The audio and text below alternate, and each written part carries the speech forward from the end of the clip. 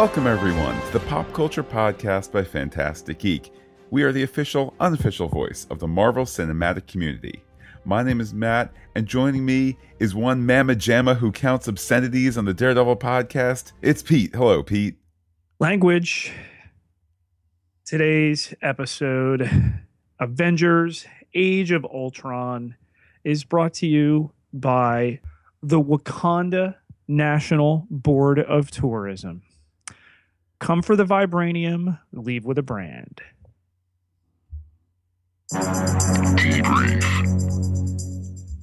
All right, when we catch you up on what went down, Matt, the most anticipated film of the summer starts with, coming right from Agents of S.H.I.E.L.D. In media res, this daring raid on a Hydra stronghold in the fictional Eastern European nation of Sokovia.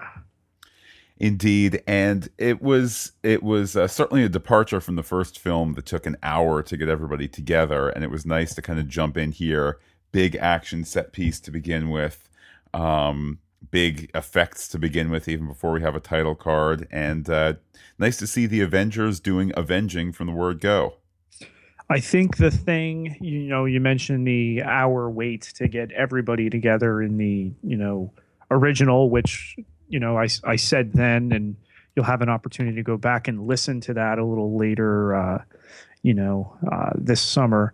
But I said then, I stand by it now, the greatest superhero movie to this point.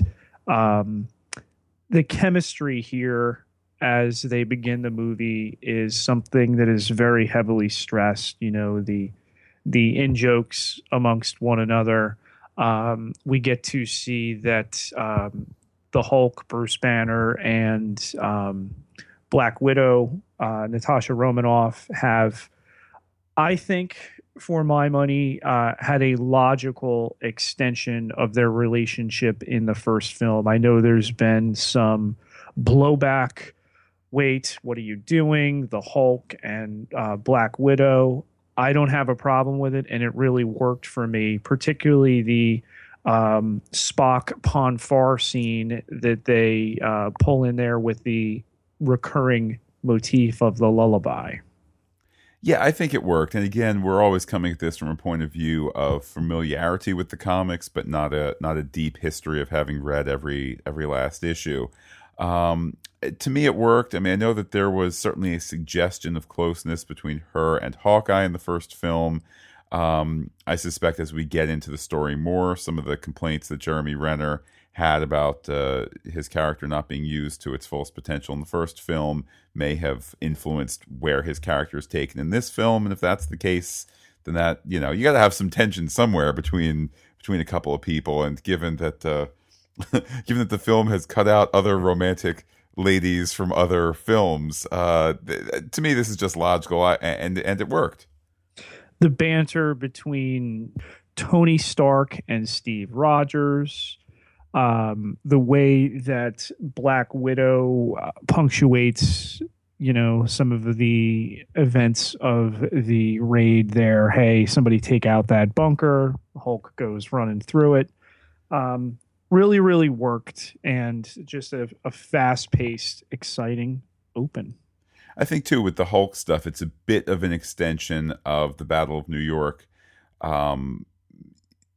business that we saw where, he's in control but still in a rage. It's kind of that, when we all lose our temper, we're not necessarily completely blind monsters, have no idea what's going on. So there's some level of control, but there still is also some level of kind of higher order thinking. So now that is a thing 2 years later, 3 years later, now that there's been practice for Bruce Banner to kind of be in that sweet spot of rage, but not just smashing anybody who comes near him, like not smashing the good guys. I thought it was just a subtle line that they were walking, but one well done. And this, opening act really to pull us into Stark's post-traumatic stress disorder when he sees the giant creature from the original film. He gets touched by the Scarlet Witch, and he has this vision of, all of the Avengers defeated before him, and that he's somehow responsible, and leading to the hubris of what he and Bruce Banner will do. Yeah, I had wondered initially if he was going to kind of reject the falsity of that vision because he's so bright. But Pete, you rightly point out that that actually is a jumping off point for him to take that notion, regardless of whether it's been a fake vision or done by an enhanced person, but to say, hey, this actually could happen, and I need to work to prevent it. From there, we get everybody back to Avengers Tower. There's the catch up in terms of what's going on there, the technology that they're using, the Iron Legion, something that Stark's, invested quite a bit in. But, this relationship that's core at the heart of this incarnation of the Avengers with the Science Brothers between Stark and Banner, and their decision to pursue peace in their time, particularly the idea of a suit of armor around the world, but the Science Brothers botch it. There is enough conversation that the two of them are having later on when you inject Steve Rogers into it. There's enough of a conversation, I think, where there's a nice balance of talking about the real world. Hey, we're going to prevent World War II from being too bad. Let's make a nuclear bomb or two or three. Kind of that thinking that is both logical and completely, opposite from the outcome that you're looking for. And the ability to have that cognitive dissonance is something that they're touching on here. They're not turning it into a message picture. And certainly it's not at the forefront as much as, say, the second Captain America film. But it's nice that they're kind of drawing in on some of that real world stuff. And the writing's prescient here. Whedon says through Stark, I don't want to hear the man shouldn't meddle medley. And the idea that they have 3 days with Loki's scepter here, that we're going to do everything we can to try to get the most out of it. God knows Hydra and whatever other entities have come across it since we last saw it in the original Avengers movie have. So why shouldn't the good guys benefit from this same type of tech? We get the montage. They're disappointed that it doesn't take. And of course, we know that just as the party's taking place, all this is going on beneath them. And that party scene certainly is fun. It's nice that the universe, Marvel Cinematic Universe, is now populated enough that when you throw a party like this, you're really able to go so deep in the cast. A couple points off for these throwaway lines of, oh, if only Pepper could be here, and Jane, and we're going to call attention to them not being here by then having Maria Hill say, but how could they deal with all the testosterone? To me, it was just, look, I get that you can't have everybody and everything in an Avengers movie. I get that there can't be a 30-minute Pepper Potts side story of running the business, because that's just not where it is anymore. They're not making more Iron Man movies, so they're done with her. But I kind of feel like if you can't have them story-wise, or you can't sit and say, hey, can you come for a day and do a shoot? And if they're asking for too much money and you say no thanks, which I'm not saying was a rumor, I'm just saying that can happen, then you know what? Don't call attention to it. We'll just understand that these two actresses aren't there for logistical or financial or story reasons. You kind of don't need to explain it away, in my opinion. A lot of the reviews, and they've been largely positive of this film, have made the criticism that this movie is checking off boxes, things that we must do. And I have to argue for the decision not to include Pepper Potts and not to include Jane Foster, apart from the expense of the two actresses in Gwyneth Paltrow and Natalie Portman. But the idea here that we have to name check them, we have to explain why they're not there, completely fine with it. And the way that it enhances Maria Hill's character as being part of the boys, not to the extent of a Black Widow, but certainly being there, and an enhanced, increased female presence in this version of the Avengers. I think that's important. I think it's important in 2015. Absolutely. Hope you're listening, Jeremy Renner. Yeah, we'll get to him. He's going to get his. Don't worry. If not in this movie. But Ultron's birth, we have the party, the maybe the best Stan Lee cameo yet. Thor's pouring 1,000-year aged whatever alcohol, and the guy who stormed Omaha Beach that wasn't for mortal men either, apparently, just shuffles out of Avengers Tower, 5 sheets to the wind. But with a drunken Excelsior, no less. I know. Inspired. But the little Thor's hammer pickup party there gets busted up by Ultron, and on first viewing, and it's hard not to be out in front of the marketing with this and how heavily they push the no strings on me and everything like this. It plays better than the promotion of it led you to believe. Yeah, I think though this movie is not a Grand Slam home run for me, I enjoyed it very much nonetheless. I felt that there were multiple points where I wished I hadn't seen the amount of advertising that I had. And I knew that going in. Oh, I'll just watch the teaser trailer 5 times. Oh, there's the full trailer. Okay, the second trailer. But there's beats, particularly in this party scene, and then even the party aftermath scene, which was supposed to premiere on S.H.I.E.L.D. and then didn't, and so on and so forth. But I kind of felt like there was a lot of that in there that I had already seen. But again, goes with the territory. And then to thrust the movie forward, that Ultron comes forward and says, here's what I'm going to do. This is about your extinction. We move to Wakanda, which we're previewing for the Black Panther movie. And it's there that the guts of this film really come across. We get a number of visions between Captain America, Black Widow, Thor. Hawkeye almost gets one, and it's smart to not go there and to have the character call it out. Yeah, I've done the whole mind control thing and everything there.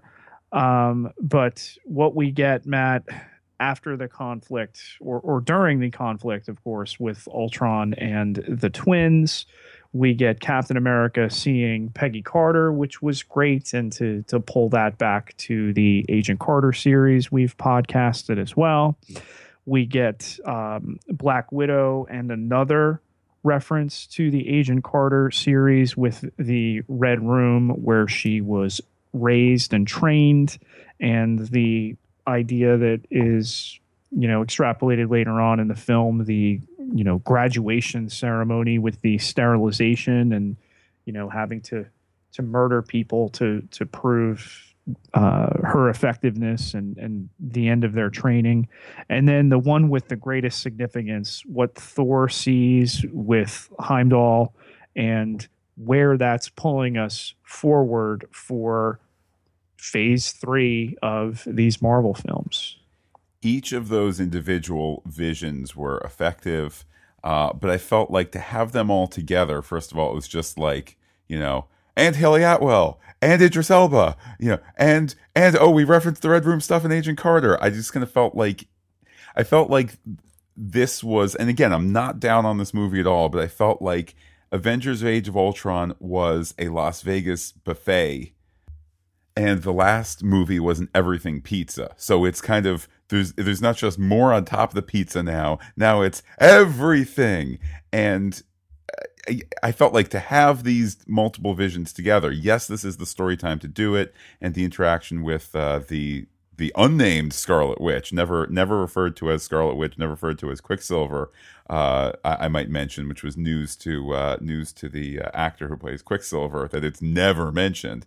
But I felt like it was a little jam packed here. Plus the rougher points of this film, most importantly in this particular scene, the Heimdall stuff, I felt mildly suffer from the fact that the movie is being tugged in three different directions. One is it's being tugged by its past, and some of the references it needs to get made, which is fine. It is a sequel to a bunch of these sequels, and it's the last one.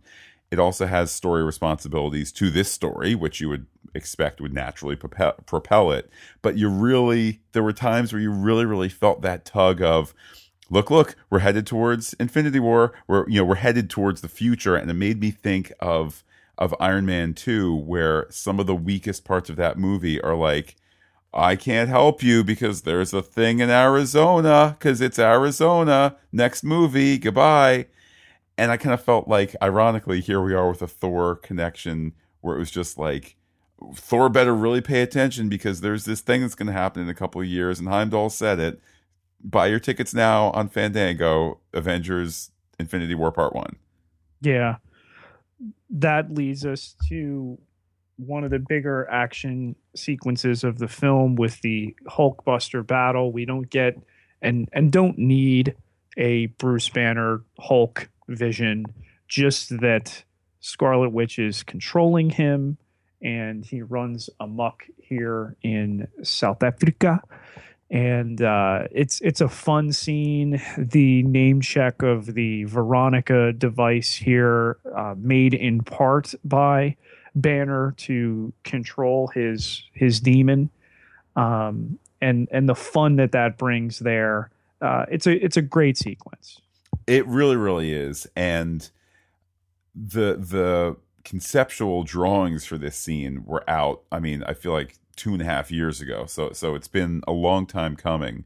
But a very fun scene, a logical scene. And how often do you get the heroes fighting with each other thing, let alone, Hulk kind of really just hulking out big time. The fact that they have this Hulkbuster in their back pocket ready to go as needed up there in space. The fact that there's these different options in there, the different punching hands that can be added at whim, and we of course are so familiar with the idea of the different Stark pieces being able to zip and zoop in. Super fun scene. It is, and it's from there that they hit their necessary low point, riding high at the beginning of the movie. We're the Avengers, and now after that sequence, Banner's probably going to be arrested.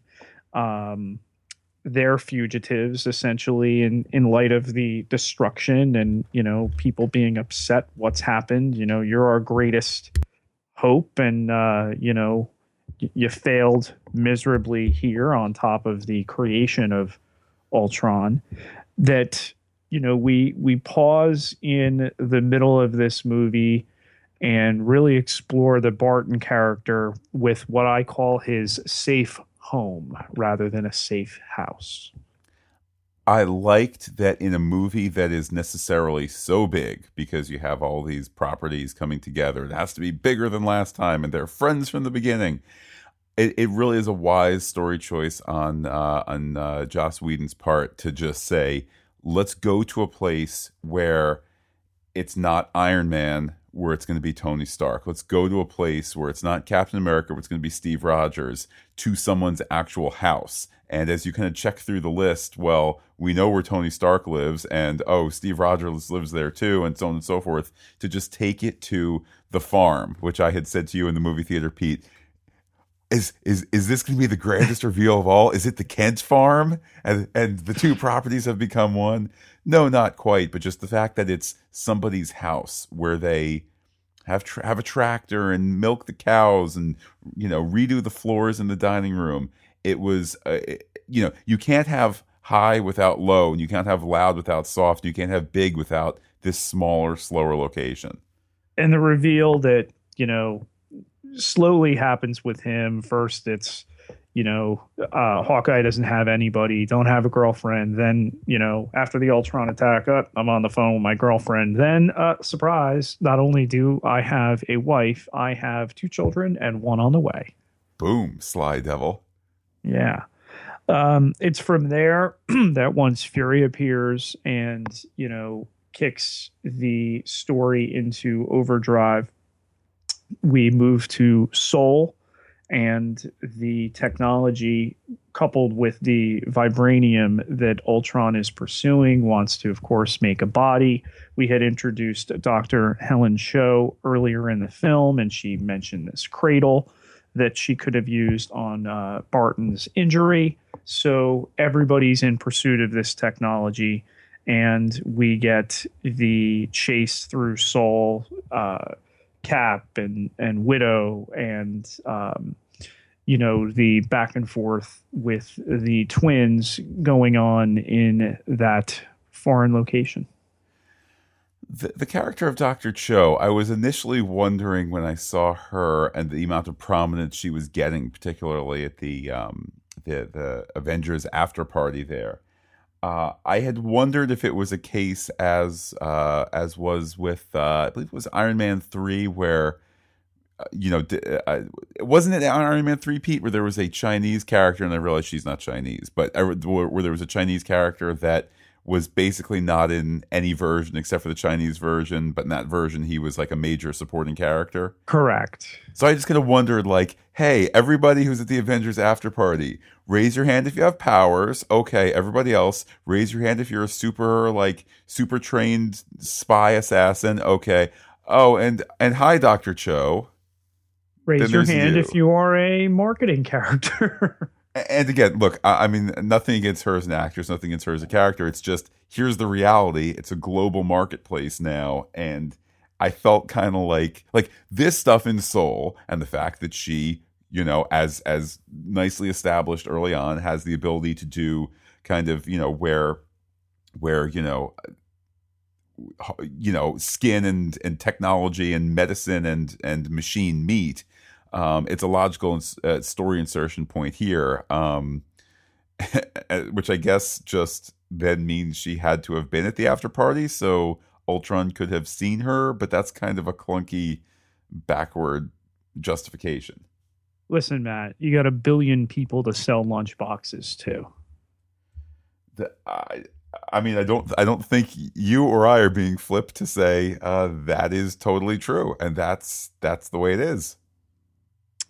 So from there, with really the Vision incubating in this cradle device, the Avengers win it back, bring it back to Avengers Tower, and we're back where we were. The symmetrical nature of this plot. Will we meddle with technology? Will we not? And I like that. Who's the one that makes this all happen? Coupled with his vision, Thor pulls a Dr. Frankenstein with the lightning and brings this Vision character to life, the embodiment of Jarvis. Wow, first Thor movie directed by Kenneth Branagh. Kenneth Branagh played Frankenstein. Thor now in the role of Dr. Frankenstein, bringing life, live, damn it, live. It's all connected. It is. Yeah, I think it's a better storyline overall upon reflection than it might have appeared at first blush. Which, side note, any of these story points, they have the tough task of going up against not just all the great Marvel movies before them, but the number of times most people have seen either all of Avengers, or you catch a little of it on TV, or you pop it on Netflix for 20 minutes while you're, folding your laundry or whatever. It's like the fact that the first one is so well known, and this one's just like, oh, I don't know this one as well. So it kind of feels different, certainly. But yes, the fact that Thor is propelled by this vision to really push things forward and to place his hope in the character that will be named Vision, I thought it was a really nice turn story-wise. And then we go back to Sokovia. So, really, a chance at redemption with everything that happened earlier in the film with this other character in tow. And Matt, heading into this, we saw this yesterday. You saw it for the first time. I've seen it a couple times. Heading into my first viewing of it, it was okay, what will this final act climactic battle be? And you really got no hint from the promotion there. I have to credit them for that. Simultaneously, the floating city meteor plan. Future meteor. Yeah. City of today, meteor of tomorrow. Yeah, both interesting and at the same time I just felt it came up the littlest bit short in terms of compelling. I mean, it's a audacious plan. We're going to crash a piece of Earth into the rest of Earth and exterminate all of humanity in an extinction level event. At the same time, I guess it's the same way I feel about Ultron, just a good villain, but just not as good as Loki.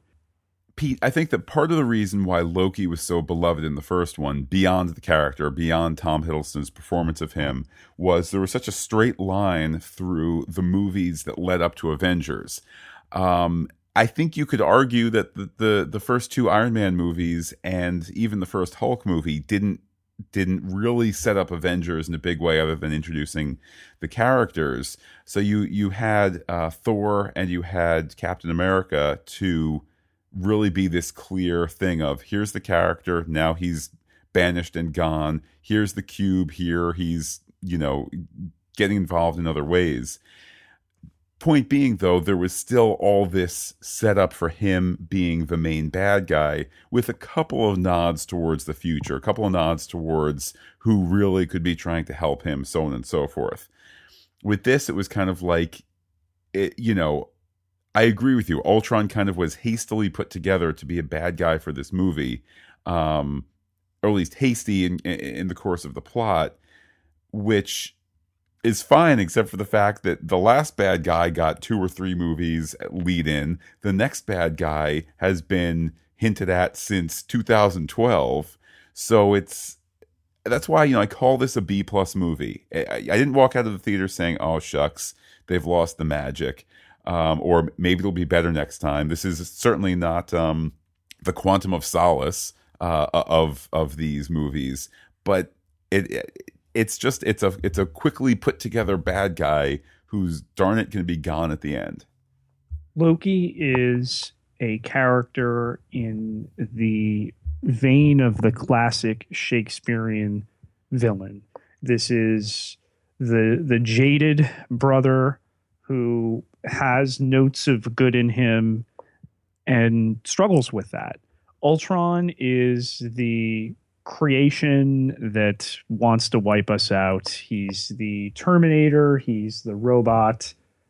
As good a job as Spader did with what was there on the page, it's just nowhere near as compelling. Which is okay.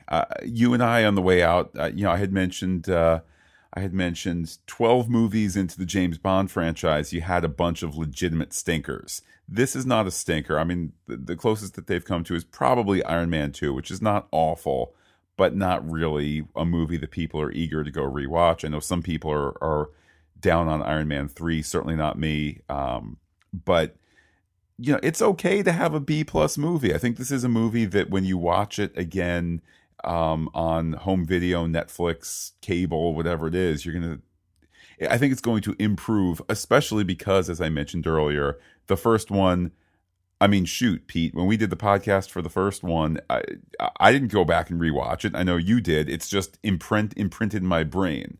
But c'est la vie.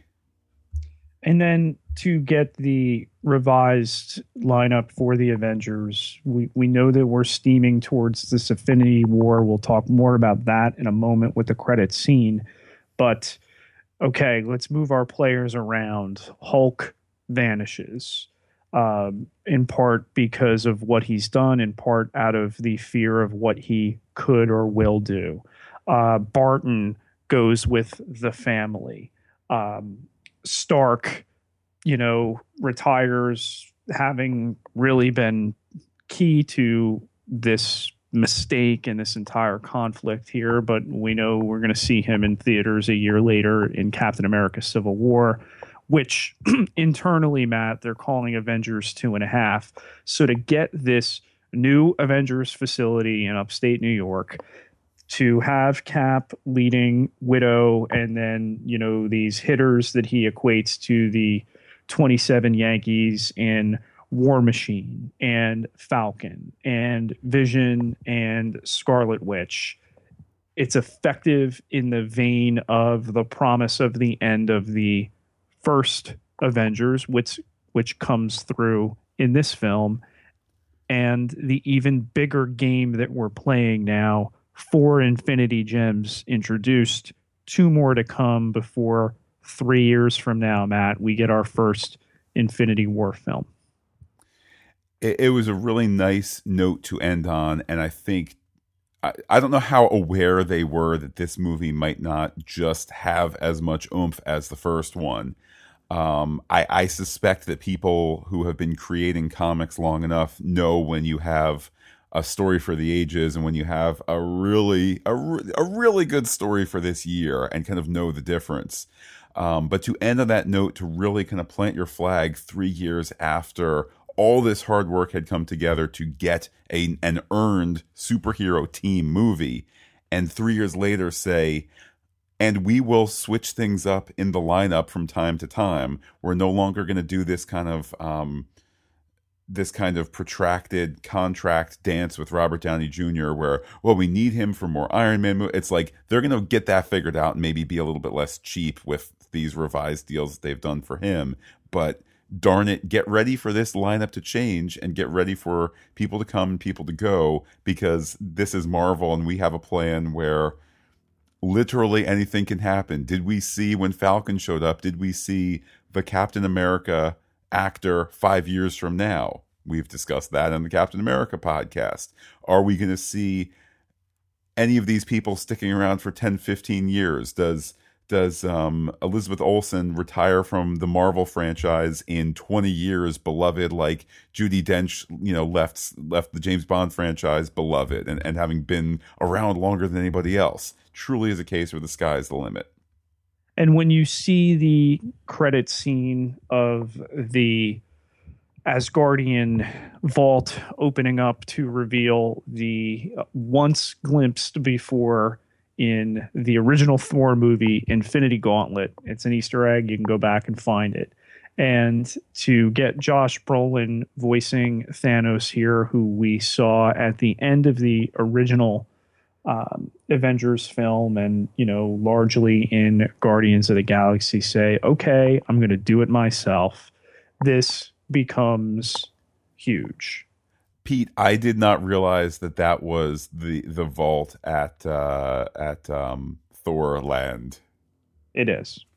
That's all the better, because there was no plan when that was put in the first Thor movie. I mean, maybe it was a sparkle in somebody's eye, but I think mostly it was just a cute thing to have there. There was an article this week, Pete, where Kevin Feige said, we actually don't plan ahead beat by beat the way people think. We have a rundown where we want things to get to, and we kind of figure out how we're going to get there with each movie and the needs of each movie. The fact that they're able to now loop back and go, hey, there's a bad guy on the throne at Asgard and someone who has a connection to Thanos, like, yeah, that makes so much sense. And the fact that in 5 frames back in 2010, there was a cute little Easter egg of the glove being there, and now you can tie it all together. That's, sometimes there's luck and sometimes there's planning, but when you plan, you get extra luck along the way.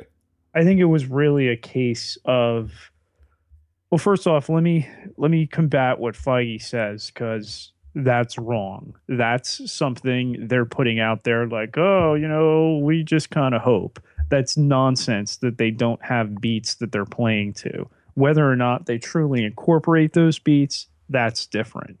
And for them to have this scene here everything that's been set up before it, everything that this is moving towards. I mean, what we likely saw in Thor's vision has greatly to do with Thanos, in that the way that Heimdall's eyes were, strange, these women around, if not Ragnarok, and hell was specifically mentioned by Heimdall, then this is something connected with Thanos. For those who don't know, Thanos does everything he does to impress death, which is personified as a beautiful female in the Marvel universe. So how much of that are they going to push into the cinematic universe? We don't know. But I completely reject this notion that we're not moving towards, particular chess pieces and then knocking them over, because they completely are. It wasn't quite as extreme as you're saying. I think his point was more that there's not some locked desk drawer where when you take it out there is 20 or 25 scenes that must be in Age of Ultron, which then on the next page 20 scenes that that are in Civil War, and then it's not kind of this list of here is exactly where the story is going between now and 2020. It's just kind of like, we know where we want to get. Here's our big, not even tent poles. Here's our different towns along the way. How you get there, sometimes we're not totally sure, or we just kind of sit and say, what does this movie need to do? Oh, by the way, we also need to have Baron von Strucker at the end. We need to do this. We need to do that. So I guess bottom line is this: in a movie that I felt was a little heavy with seeding stuff for the future, there's a flip side. People who weren't following the live tweet of the Marvel event at the El Capitan Theater where they were announcing all of these movies that are going to come out, do they sit and go, oh boy, that's such a reference to Thor Ragnarok, man, that was a little bit too much, you should have focused more on the plot here? Or do they go, what is that? What's going to happen to Thor? There's going to be another Thor movie? Oh, that's cool. It's called Thor Ragnarok? Oh man, hey, that might have to do with that thing. And is it more of like an Age of Wonder type thing? I don't know.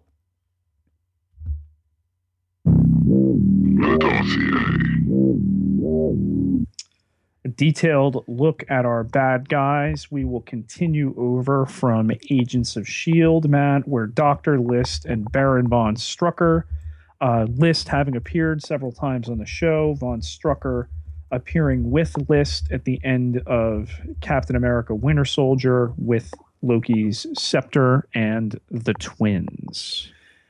It was so wonderful to see Dr. List there. A little bit less screen time than I had anticipated, but in retrospect, I think it makes a lot of sense because he really, in this movie, is just guy number two to Baron Strucker. It's the guy for, Strucker isn't going to turn to dude on computer and say, let me tell you that we're actually not gonna keep fighting here and I'm gonna give up. He needs his lieutenant, and the fact that it's Dr. List, he's just playing the smallest of roles here, but the fact that it's like, oh my goodness, I saw him go there on Tuesday, really, really nice. I know this week Joss Whedon had some stuff to say in terms of the Marvel TV world isn't as respected by the movie people as it should be. I certainly don't feel that. I understand that this is probably a movie that cost $250 million. It's a movie that's going to make probably $1.5 billion. Yeah, it gets to be in the driver's seat, and the TV show gets TV shows get the privilege of seeing some scripts and going, oh, cool, this guy's like Hydra friend number one. Let's give him a name and have him have like a 5-story arc in our show. It's all working. It was great to see List. It was great to see Strucker. The big introduction here is, of course, of the twins, who will, at least for some of this movie, function as Avengers, and then, moving forward, one of them. But the twins in Pietro and Wanda Maximoff, the irony being that they're split between two properties, and what Fox has done over with X-Men. From the comics, of course, these are the children of Magneto. We don't have... Uh-oh. Yeah. From the comics. Oh. But we don't do that here. And different origin, they volunteered for these um, procedures. We'll talk a little bit about the nature of that in our level 7 segment. But to have them to have them interact the way that they do, there was no doubt that they would be fighting on the side of good later on in this film. So that's not a spoiler or a surprise.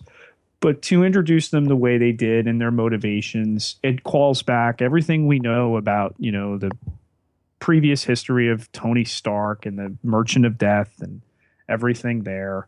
It gives us a little bit of a foreign flair with non-American characters. You look other than Thor and Widow, we're largely Anglo in our Avengers setup. And I think, I mean, I like Scarlet Witch a little bit more than I care for Quicksilver, but they're both great additions. They work as villains. They work later on as heroes.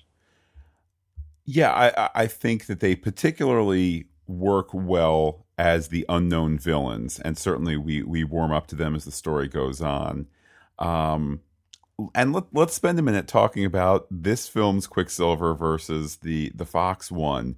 In X-Men: Days of Future Past, which we of course did as a commentary track on right around Christmas time, he was so fast that he could move bullets out of the way. This Quicksilver markedly slower, which just the whole time I'm thinking, the one in the other movie, it's Superman with no kryptonite. This guy here, yes, he can blast through and move, the 5 people every 100 feet out of the way of the derailed train. Right. But it's not like he can, there's some line in Days of Future Past where it's like, oh, I read your whole book on astrophysics, or it's like something where it was like some 10-hour task that he did while walking to the plane, 50 feet to the plane, something like that. This is a Quicksilver that just works, and the fact that these two need to get out of the way of our heroes and bigger villains, they seem really well suited to it. They seem these characters do. They seem hollowed out, which naturally is the case of the the experiments that have gone on. And I'm certainly not trying to make a sly joke here, but the fact that the two actors have a chemistry from the Godzilla movie. I was just gonna say that, married there, brother and sister here. More effective here. Yeah, I mean, you know what? It's worth a chuckle, but bottom line is, it's nice. Like, look, I don't know. I'm no actor. I don't know if you can just immediately imbue chemistry with somebody that you've just met, or maybe you've like hung out for a week in rehearsals before you start filming. The fact that these two actors have a prior professional relationship and can just be able to feed off each other, and the fact that they're apparently cool working together and get along and all of that, I just felt like there was a shorthand between them that was just a bonus that when you get two people who've worked together before. Yeah, and Hill's assessment of their abilities, you mentioned the Quicksilver we got in Days of Future Past, and for, his abilities there, seemingly better. But when Maria Hill breaks them down, okay, he's got increased metabolism, she's got electrical impulses, okay, he's fast and she's weird. That's all we need. Yeah. And it works, and you don't need to overthink it. We also don't need to belittle the audience by saying you can't keep up with this. There was that explanation there. And it's important to recognize that, 5 years from now, we will have had Scarlet Witch in this and Cap 3 and 2 more X-Men movies. So 4 movies total in 5 years. It's okay to take a backseat here, because even though they weren't the center of, does Mother know you wear her drapes and kind of little characterization shading like that, there's plenty of time to get to know, well, at least Scarlet Witch. Yeah, killing Quicksilver off, at least in this film, Matt. I know we discussed this after you finally saw this. Is he really dead? His body's placed on the lifeboat. Had some other conversation with some other people. Well, he's dead now. And I know that Whedon has played coy, oh, you saw that he's dead. Okay. Of course we can bring him back, but guess what? Joss Whedon, well, he's moved out of the Avengers universe here. So that they brought in this actor, that they brought him in, that was the linchpin of the plan, was we're going to kill this beautiful person. And it's going to be, we'll talk about it in level 7, the way that it is not foreshadowed with all the tropes that are, thrown at Clint Barton and everything there. It works. It's the sacrifice that the film demands. We know that some of our Avengers from here on out have to pay the price, and he's the one that does. I would argue the least interesting Avenger. Well, I was just about to say, it's also kind of the least interesting power. I mean, with all due respect to, say, the Flash show, which I have not kept up with in the last couple months, but I enjoyed very much the lightness of the fall. It's all about the character. Like, in and of itself, it's a boring power, but if it's an interesting character, so be it. They don't need to be overwhelmingly interesting, either of the twins, in this movie. But at the end of the day, kind of what is he bringing to the table? I don't know. Like, I'm satisfied with the idea of, yes, he's dead for now. Are we going to see 2 years from now on ABC TV, Agents of Quick, and he's mysteriously brought back? I mean, sure, you never know, but I kind of feel like, look, they killed Coulson for real and then realized people had such an affinity for him, plus Whedon had TV experience, plus family members who could be involved in translating that it became a thing organically. But what did they want to do? They wanted to kill a character to make somebody pay a price. And I'm cool with him paying a price here. Nothing against the actor. I mean, his wife is old enough to be his mom, but that's, you know what? It's just love, sweet love. Nothing against the actor, nothing against the character. If somebody had to pay a price, I guess it's him. Unlike next summer, Pete, where we think somebody's really going to pay a price. Yeah. Let's talk Ultron, and there it's the reverse. It's nothing against the actor. It's about the character, and the character, I don't think is great as possibly could have been conceived. Yeah, I think it's a little kind of one note. You don't really get the Pinocchio beats, like when he accidentally chops off Ulysses Claw's arm. Stuff like that, where it's like, oh, I didn't know. Well, we could just put it back. Oh, right, you can't. There wasn't enough time to do a ton more of that. I'd even go one step further, Pete. Given the amount of effort that they took to animate the face, to have facial expressions, because of course he has to emote because we're watching him on screen. I kept thinking to myself of all these Star Wars characters who don't have a moving face, whether it's, droids or whether it's masks of some sort. I would have liked it if there was much more of a basic mechanical expression to his face. Nothing as motionless as, say, C-3PO, but you think of the emotion that, say, Wally is capable of. If it was more of that, not in design, but in kind of, well, it moves up and down, and it can move left and right, and that's about it. I would have preferred that as opposed to kind of eyebrow and cheek and chin all kind of helping emote the character. They want to have it both ways with this character, that he can be the villain and that he can be in all of these robot bodies. And we give him 3 primary robot incarnations that, to the untrained eye, it's going to be a little difficult to differentiate. Yeah. again, it's a B plus villain for a B plus movie, and that's okay. Other movies series have had far worse and needed to recover. That is not the case here, but a B plus villain. How about Ulysses Claw, Matt? This is a direct connection to the Black Panther mythos. He's escaped from Wakanda, received a brand on his neck from having stolen the vibranium. That will, of course, be addressed in the Marvel Cinematic Universe to come. What'd you think of Claw, who lost his left paw? Well done there. I would say this.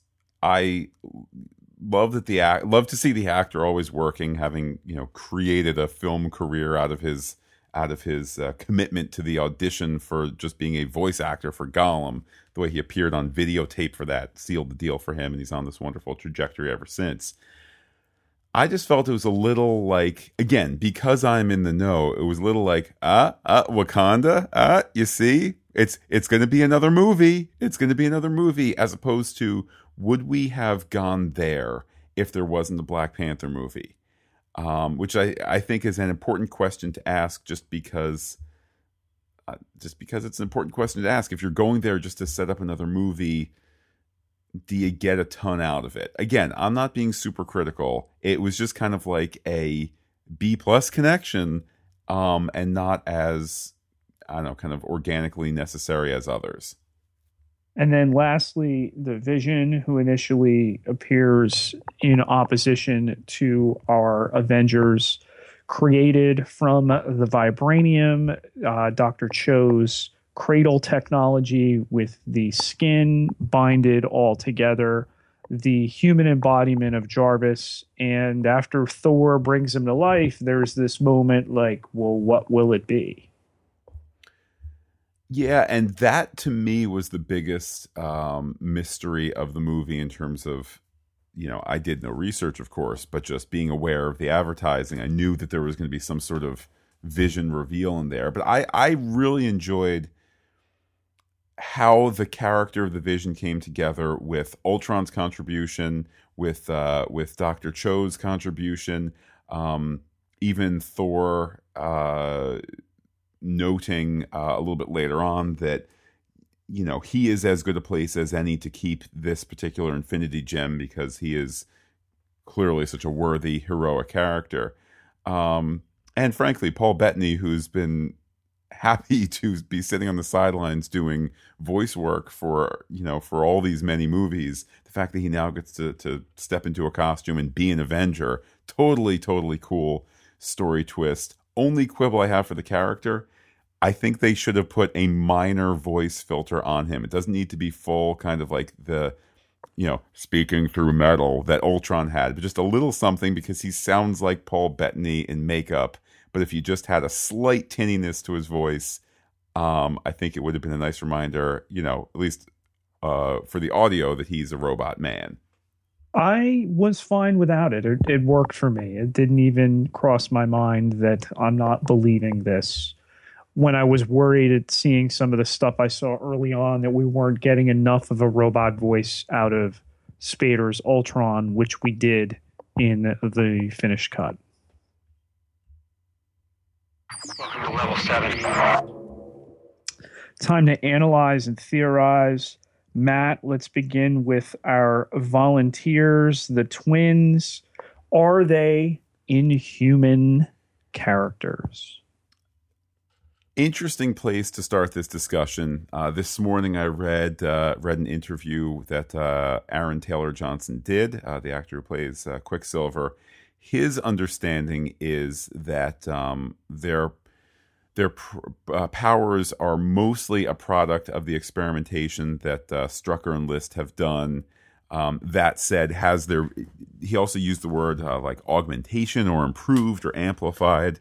So I'm not quite sure what to believe in terms of what we've seen from the Inhumans and Jai Ling and their base in Afterlife, and how careful they are to make sure people are getting powers when they're supposed to. Now, are there other people who get it, not part of the Afterlife group? Sure, we've seen that on S.H.I.E.L.D.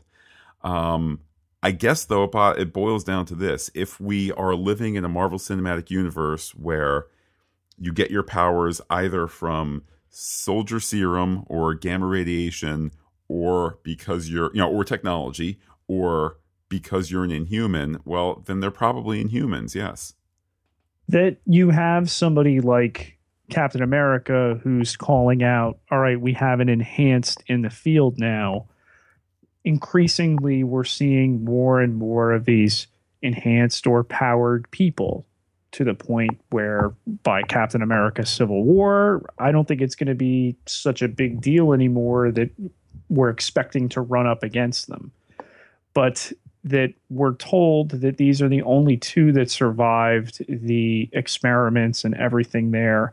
I think there's got to be something more at play that allowed them to survive those processes. Certainly a fair argument. With Ultron, Matt, we have the technology which is explicitly called a computer from the scepter of Loki. And we also have the Chitauri technology that is all over the Hydra stronghold in Sokovia. What do you make of Ultron's roots here? It's a really nice origin that they don't oversell, that he is kind of a mishmash of these different movies, appropriate for the bring them all together mishmash Avengers movie. I read him as mostly a product of the Stark technology, but yes, there absolutely are influences from the Chitauri, from Loki's scepter, buoyed by the vibranium. They kind of didn't make a big deal of it, but it's just one of those things that on reflection and on rewatch really help highlight the story. We've dealt with the Chitauri technology in Agents of S.H.I.E.L.D. Some of it has, gotten around the black market. There was the Item 47 one shot, which, there were characters introduced there that eventually showed up on Agents of S.H.I.E.L.D. There was an Agents of S.H.I.E.L.D. episode with the Chitauri helmet spreading a virus, and to pull all of those ideas together, okay, this is a Chitauri computer virus, I thought was picking up on enough of the threads that existed before, and to make this a technology and a characterization of their own. But let's, Matt, talk about characterization. Clint Barton gets decidedly more time here through Jeremy Renner, something that was a criticism of him in the first movie. And we have these tropey, heavy foreshadowing moments of his death. He survives a critical wound early on, that he doesn't have anybody. Survives the Ultron attack as a non-powered individual. Oh, he's got a girlfriend. Gets through what goes on in Wakanda. Gets to the safe house. Now he has a wife, 2 children, and a baby on the way. Oh, please make sure you return. We're going to be outnumbered soon, Linda Cardellini's character tells him. Cradling the child from the market in Sokovia in his hands, and you didn't see that coming, Matt, did you? No. I kind of like that there was the slight fake out there. Certainly when he was going for that kid who apparently was stuck by not getting up. It was just gonna be, oh boy, here we go. I kind of like that they didn't do it. I don't know the status of his contract or anybody else's contract, except they all had 3 movie deals. Whether or not they're choosing to honor Thor, where he's in one scene as a movie deal, not quite sure. I would hope Marvel at this point knows that. Leave it this way. I hope that there's enough trapdoors in the contract where you sit and go, that didn't count as a movie deal. We called you in for one day and paid you. That was a contract for a different thing separate from whatever. But speaking of trapdoors, I like that his character has an out. Now, how deeply was Marvel offended or affected by the comments that he, and to be fair, Chris Evans made? I don't know. I mean, if the next Avengers movie is like, oh boy, Hawkeye, he wanted to be a dad to those three people, ha ha ha, he's not here anymore. I guess we'll know. Until then, I liked what they did with his character because he really is underused. Heck, the character of Hawkeye, the hero, is, in only half of the first Avengers movie. So I like that he got some more stuff here. We certainly don't need more of a number of the other characters in their personal lives because we've seen those in other movies. He gets one of the greater scenes of the film telling Wanda Maximoff that, okay, we're on a floating city. I have a bow and arrow. None of this makes sense, but you step out of here. You're an Avenger. I can't babysit you here. So he is responsible for making her what she becomes, talks about her job later on in protecting the key.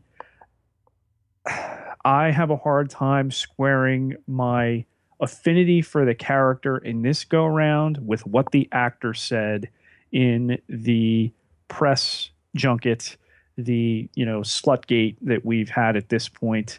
And strangely, it hasn't affected me on Chris Evans, who, in fairness, jumped on after Renner called Black Widow's character what he did.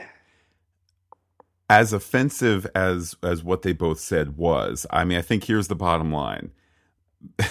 There are so many actors out there that have done so much worse, either with words or actions.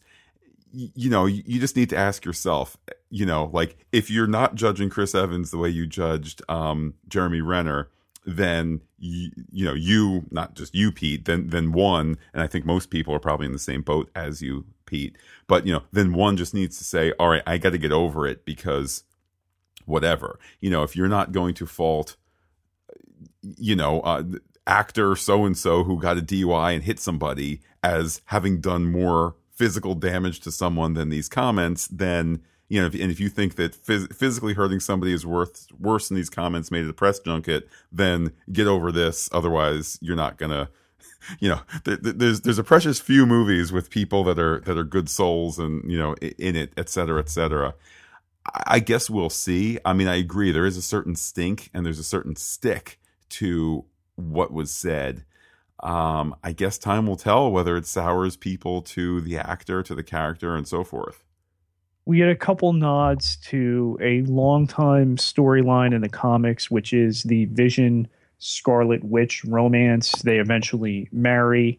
During his creation, she is over the top with, she can read him. There's interest on her behalf, and then he saves her during the climax.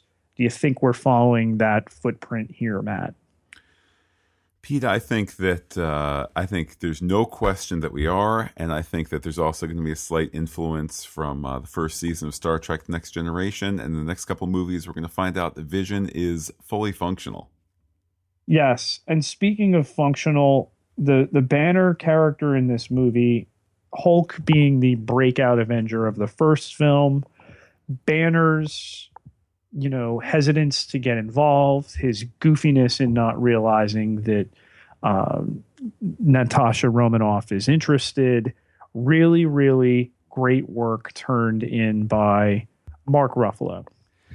Yeah, it's as we discussed earlier. It's a logical pairing. It's a pairing that just works, particularly given that her place in some of the future movies isn't entirely clear. For example, she's not going to show up in a Thor movie, whereas could Hulk, not that I've heard rumors, but kind of, sort of.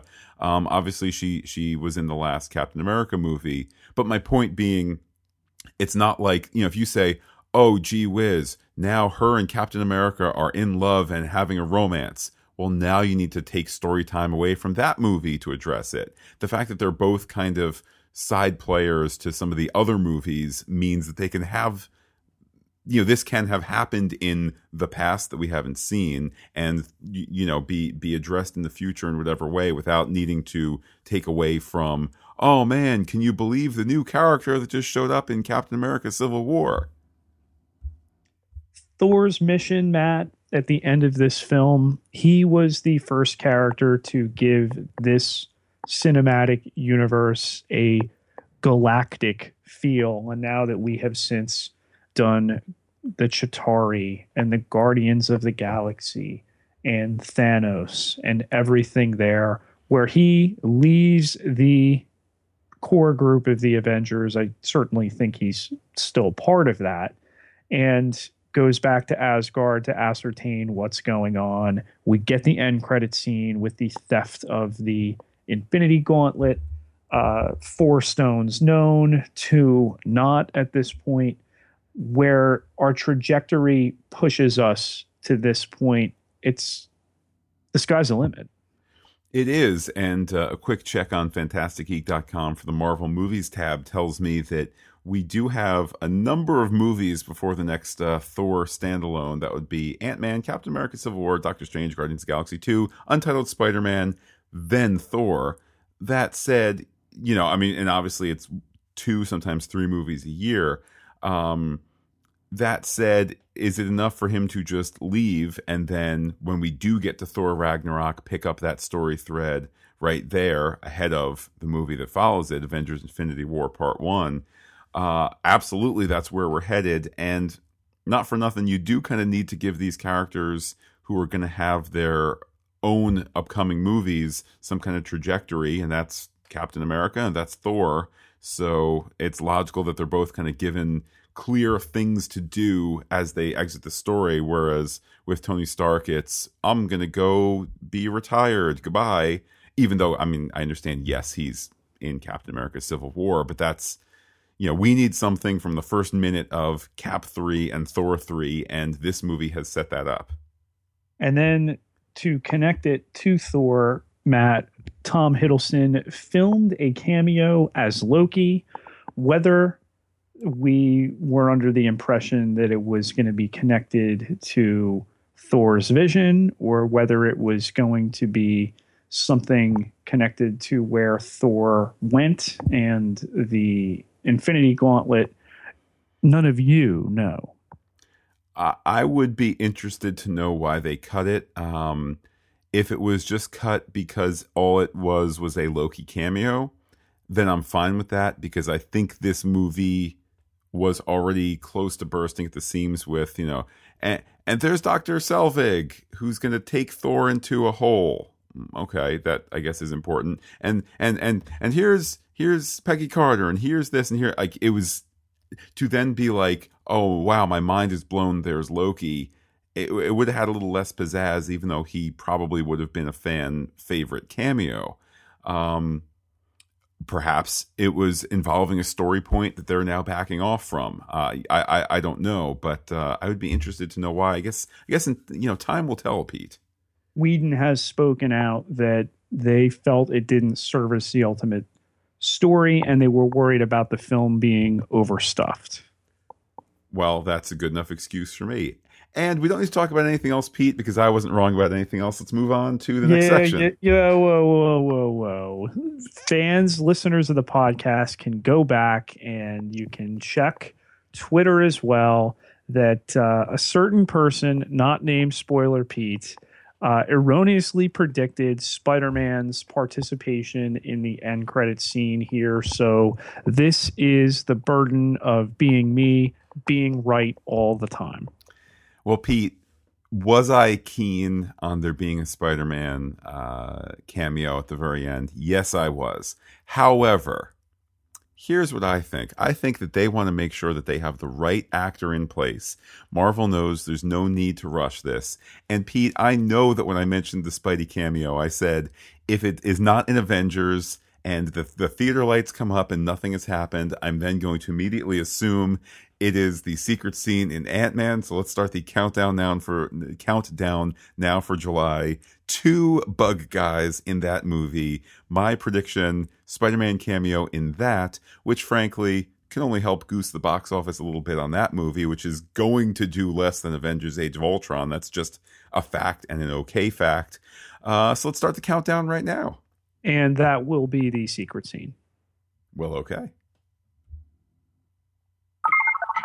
Transmissions.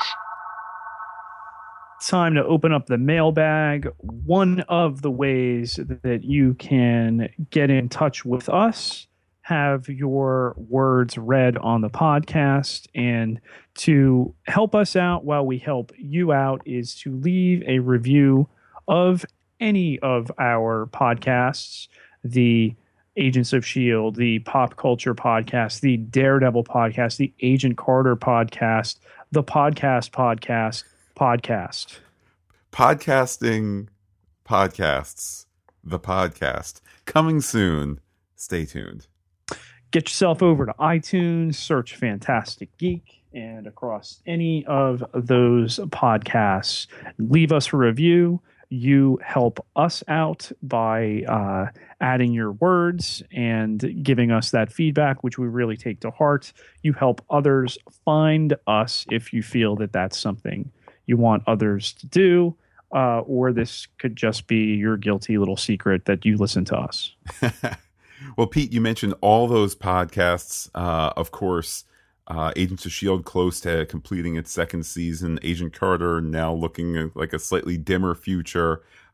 Season 1 of our Daredevil podcast wrapping up in the next 3 or so weeks.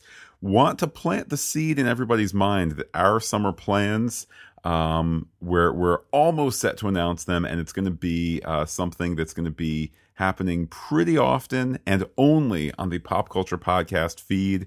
Don't want to quite say what it is yet, but something that we're going to be doing a lot of is just gonna live there. It's going to be a slightly smaller offering than, hour and 15-minute movie reviews and hour and 10-minute Agents of S.H.I.E.L.D. and 85-minute Daredevil podcasts, but looking forward to a fun summer, kind of shifting things up a little bit, and definitely head over to the Pop Culture Podcast, which is, of course, simulcast on FantasticGeek.com for the fun that we have ahead there.